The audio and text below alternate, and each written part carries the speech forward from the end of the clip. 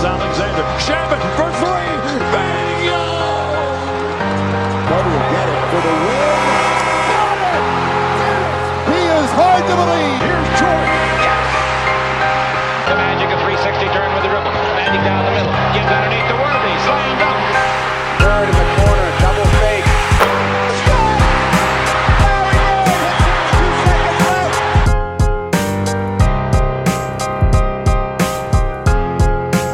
What's going on? Welcome to Dime Dropper, episode 43 of our 24-minute recaps. Before we get started, please make sure to subscribe on YouTube at Dime Dropper Podcast, subscribe on Apple Podcasts, follow us on Spotify, and of course, to follow us on social media at Twitter, Instagram, and Facebook at Dime Dropper Pod. For tonight's episode, it'll be short and sweet. My Wi-Fi has just been really weak lately. I don't know if it's because of the wind here in LA, but I didn't get to watch the Suns-Nets game. I know Simon, one of the subscribers, was asking for it. I apologize. I did hear your boy Harden went off, though, and got the win, so that's very impressive. I'll probably watch, the extended highlights or something, or, the all possessions maybe, but I don't know if I have the patience for it. Anyway, I'm going to talk about the Celtics, who I only watched the fourth quarter of the game tonight, but it was enough to tell the story, in my opinion. And then the Clippers and the Jazz. So let's start with the Clippers, who were in the infirmary again tonight completely.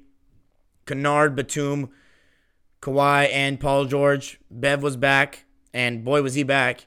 We started out the game so incredibly well. On defense, it was amazing. Reggie Jackson, Lou Williams, even getting his hands active on defense. Patrick Beverley was getting over screens.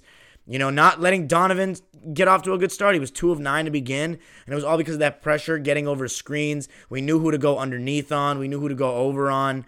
Terrence Mann coming in, absolutely fantastic. For whatever reason, I see people on Twitter saying, I can't believe Terrence Mann has done such a good job in the rotation. What? You Dime Dropper fam, we've been saying this since the glorified Summer League. I don't know, these Clipper fans, you know why? It's because half of Clipper Twitter is obsessed with offense. They don't give a shit about anything else. They're all about efficiency and threes and offense. I couldn't give two fucks about that. It's the same crowd that was hating on Avery Bradley so much when he was our best defender. I mean, did he take some bad shots? Yes. He wasn't as bad as Clipper Twitter make it seem out to be. They just don't appreciate good defense. It is what it is. Terrence Mann is showing how valuable that is. Anyway, I thought we played great. I thought Morris was good in the beginning. I thought everything was good in the beginning, and the Jazz were missing shots that we wanted them to miss. We were doing a good job defensively and went into the half with a lead. But eventually, quality showed out. And eventually, Donovan Mitchell at times was like, fuck it. No screens. I'm just going to take guys one-on-one. And he was getting in the paint and creating, bunnies for Go Bitch under the basket. He was dominating, man. I can't lie. He was dominating. Zubats in the second half, he wasn't getting rebounds against Gobert. He was getting offensive rebounds on him, Go Bitch.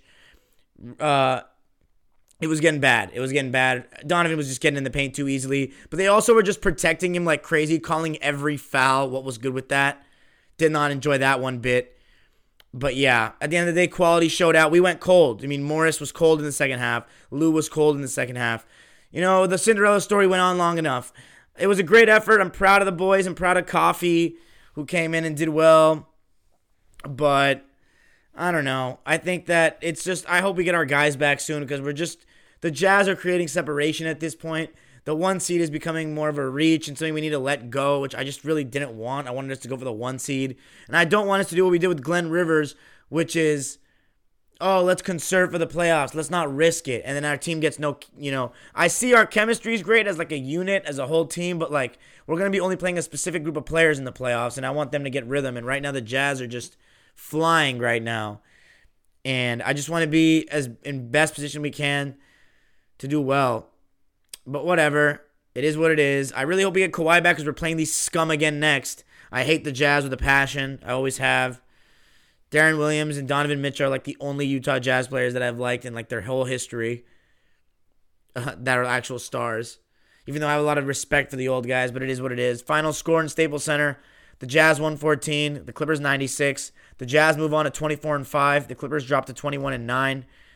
We did a good job on Bogdanovich tonight. He was 2 of 10. Joe Ingles was pretty good, I thought.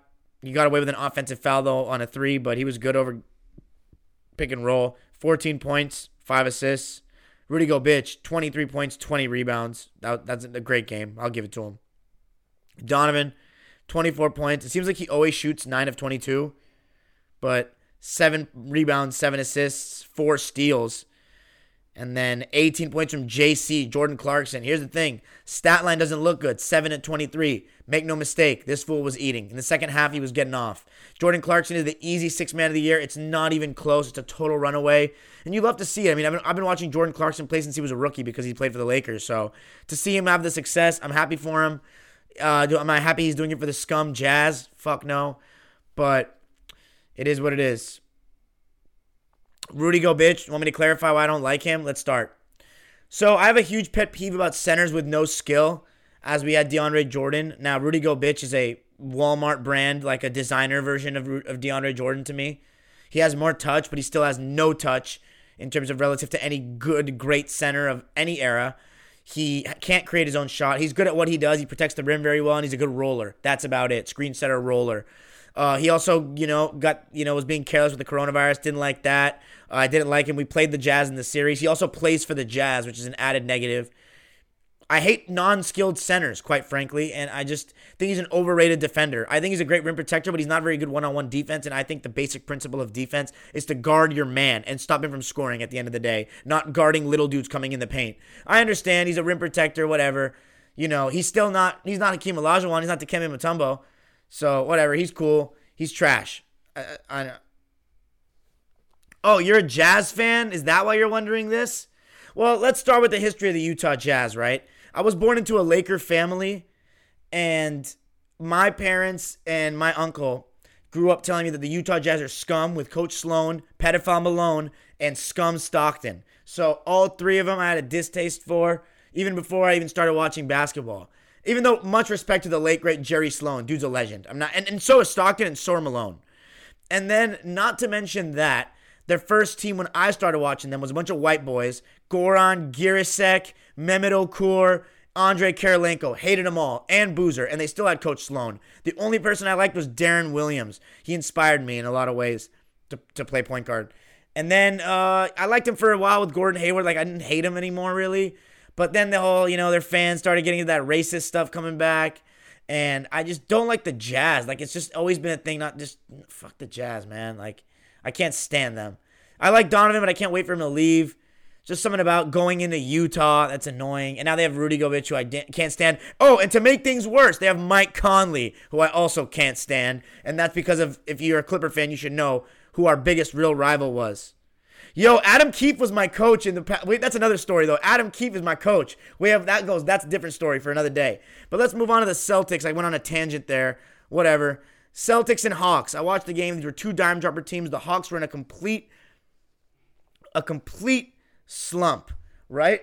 And the Celtics, without Kemba, without Marcus Smart, find a way to give them confidence again. They were struggling with Trae Young in the pick and roll, but tonight was just one of those games where Trae Young was just hitting. He was just hitting.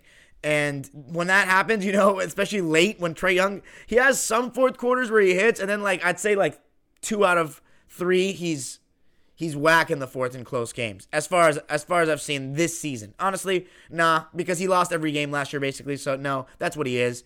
But the Celtics, they have trouble defending. They don't have defensive chemistry. There's just so many different lineups in this equation. And here's the thing. They have so many freaking players that are just young players that are very energetic and play decent defense individually, but they don't know how to play team defense, which is all what the NBA is nowadays, and they aren't threats to create anything, and they're not even threats to hit open shots. These are guys like Javonte Green, like Semi Ojeleye, like Grant Williams. They play good defense, but they don't offer enough. It's all Jason Tatum, Jaylen Brown, high pick and roll, Kemba Walker every time. It's very predictable. It puts a lot of onus on Jason Tatum and Jaylen Brown to do everything. And when they don't have great games, it's tough to win, especially when Kemba Walker's been in and out of the lineup. There's got to be some moves made here from Danny. I mean, Brad, I don't know how much to put on him. I just don't think that it's just not fresh. It's gone very stale.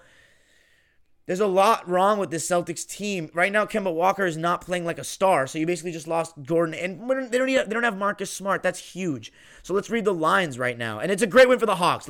Mind you, 20 points from Collins, 24 and 13 from Capella, 40 from Trae Young. The Celtics also just have no rim protection. They did not address this in the summer. They did not address this. So they blew it in. I think here's the thing. I see a lot of people getting on Danny Ainge. Danny Ainge has done an incredible job with this Celtics team over the since he took over. However, he didn't do a good job this offseason. I think it's fair to say he didn't do a good job this offseason. Outside of the Pritchard pick, not much. I mean, Teague was just a pointless signing, in my opinion, at this point, just like I predicted, honestly. I don't know why they wanted him. I knew Pritchard was going to be better than him. But Peyton's still learning things. You know what I'm saying? He's not someone that you have to rely on as the third creator, which he was tonight. They don't have anyone else. But, yeah, let's look at the lines. Tatum, 11 of 21. He wasn't bad. 35.6 rebounds, 6 assists. Jalen had a tough night, 6 of 20. And, you know, as I said, they're putting a lot of onus on him to score. And he's 6 of 20. So, I mean, it didn't happen. Didn't happen for them. Jeff Teague, 0 of 2 in 9 minutes. Yeah, it's just 10 of 31 from 3 for Boston. They got some problems, man. We'll see what happens next, but continuity is important, and they haven't had any of that.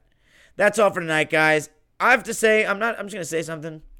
It's getting kind of tough for me to watch a lot of these games, man. Like, I've dropped the Timberwolves as a dime dropper team, but, like, I don't want to sound like I'm a complainer, but, man, I don't want to sound like a complainer, but, man, I'm really just getting tired of, like, the style of, like, the NBA now. Like, I'm just watching too much basketball. You know what I mean? Like, too much modern basketball that I already don't really like.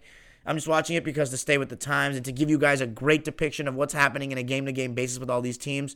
But, like, I don't know, man. My attention span is starting to die in some of these games. Not with the Clippers and the Lakers. The LA teams will always, like, I'm always cool with that. Like, I watch those to the day I die and I have no problem with it. But, like, the other teams, like, I'll probably watch the Warriors because they're playing the Heat tonight. But, like, I don't know if I want to watch the Wizards. Like, I don't know if I want to go back and really go in depth about the Suns and the Nets. I found so many classic games that add to my folder. I don't know. I just kind of want to continue, but whatever. All right, guys. I'm going to go to the live chat now. Thanks for joining me. Peace out.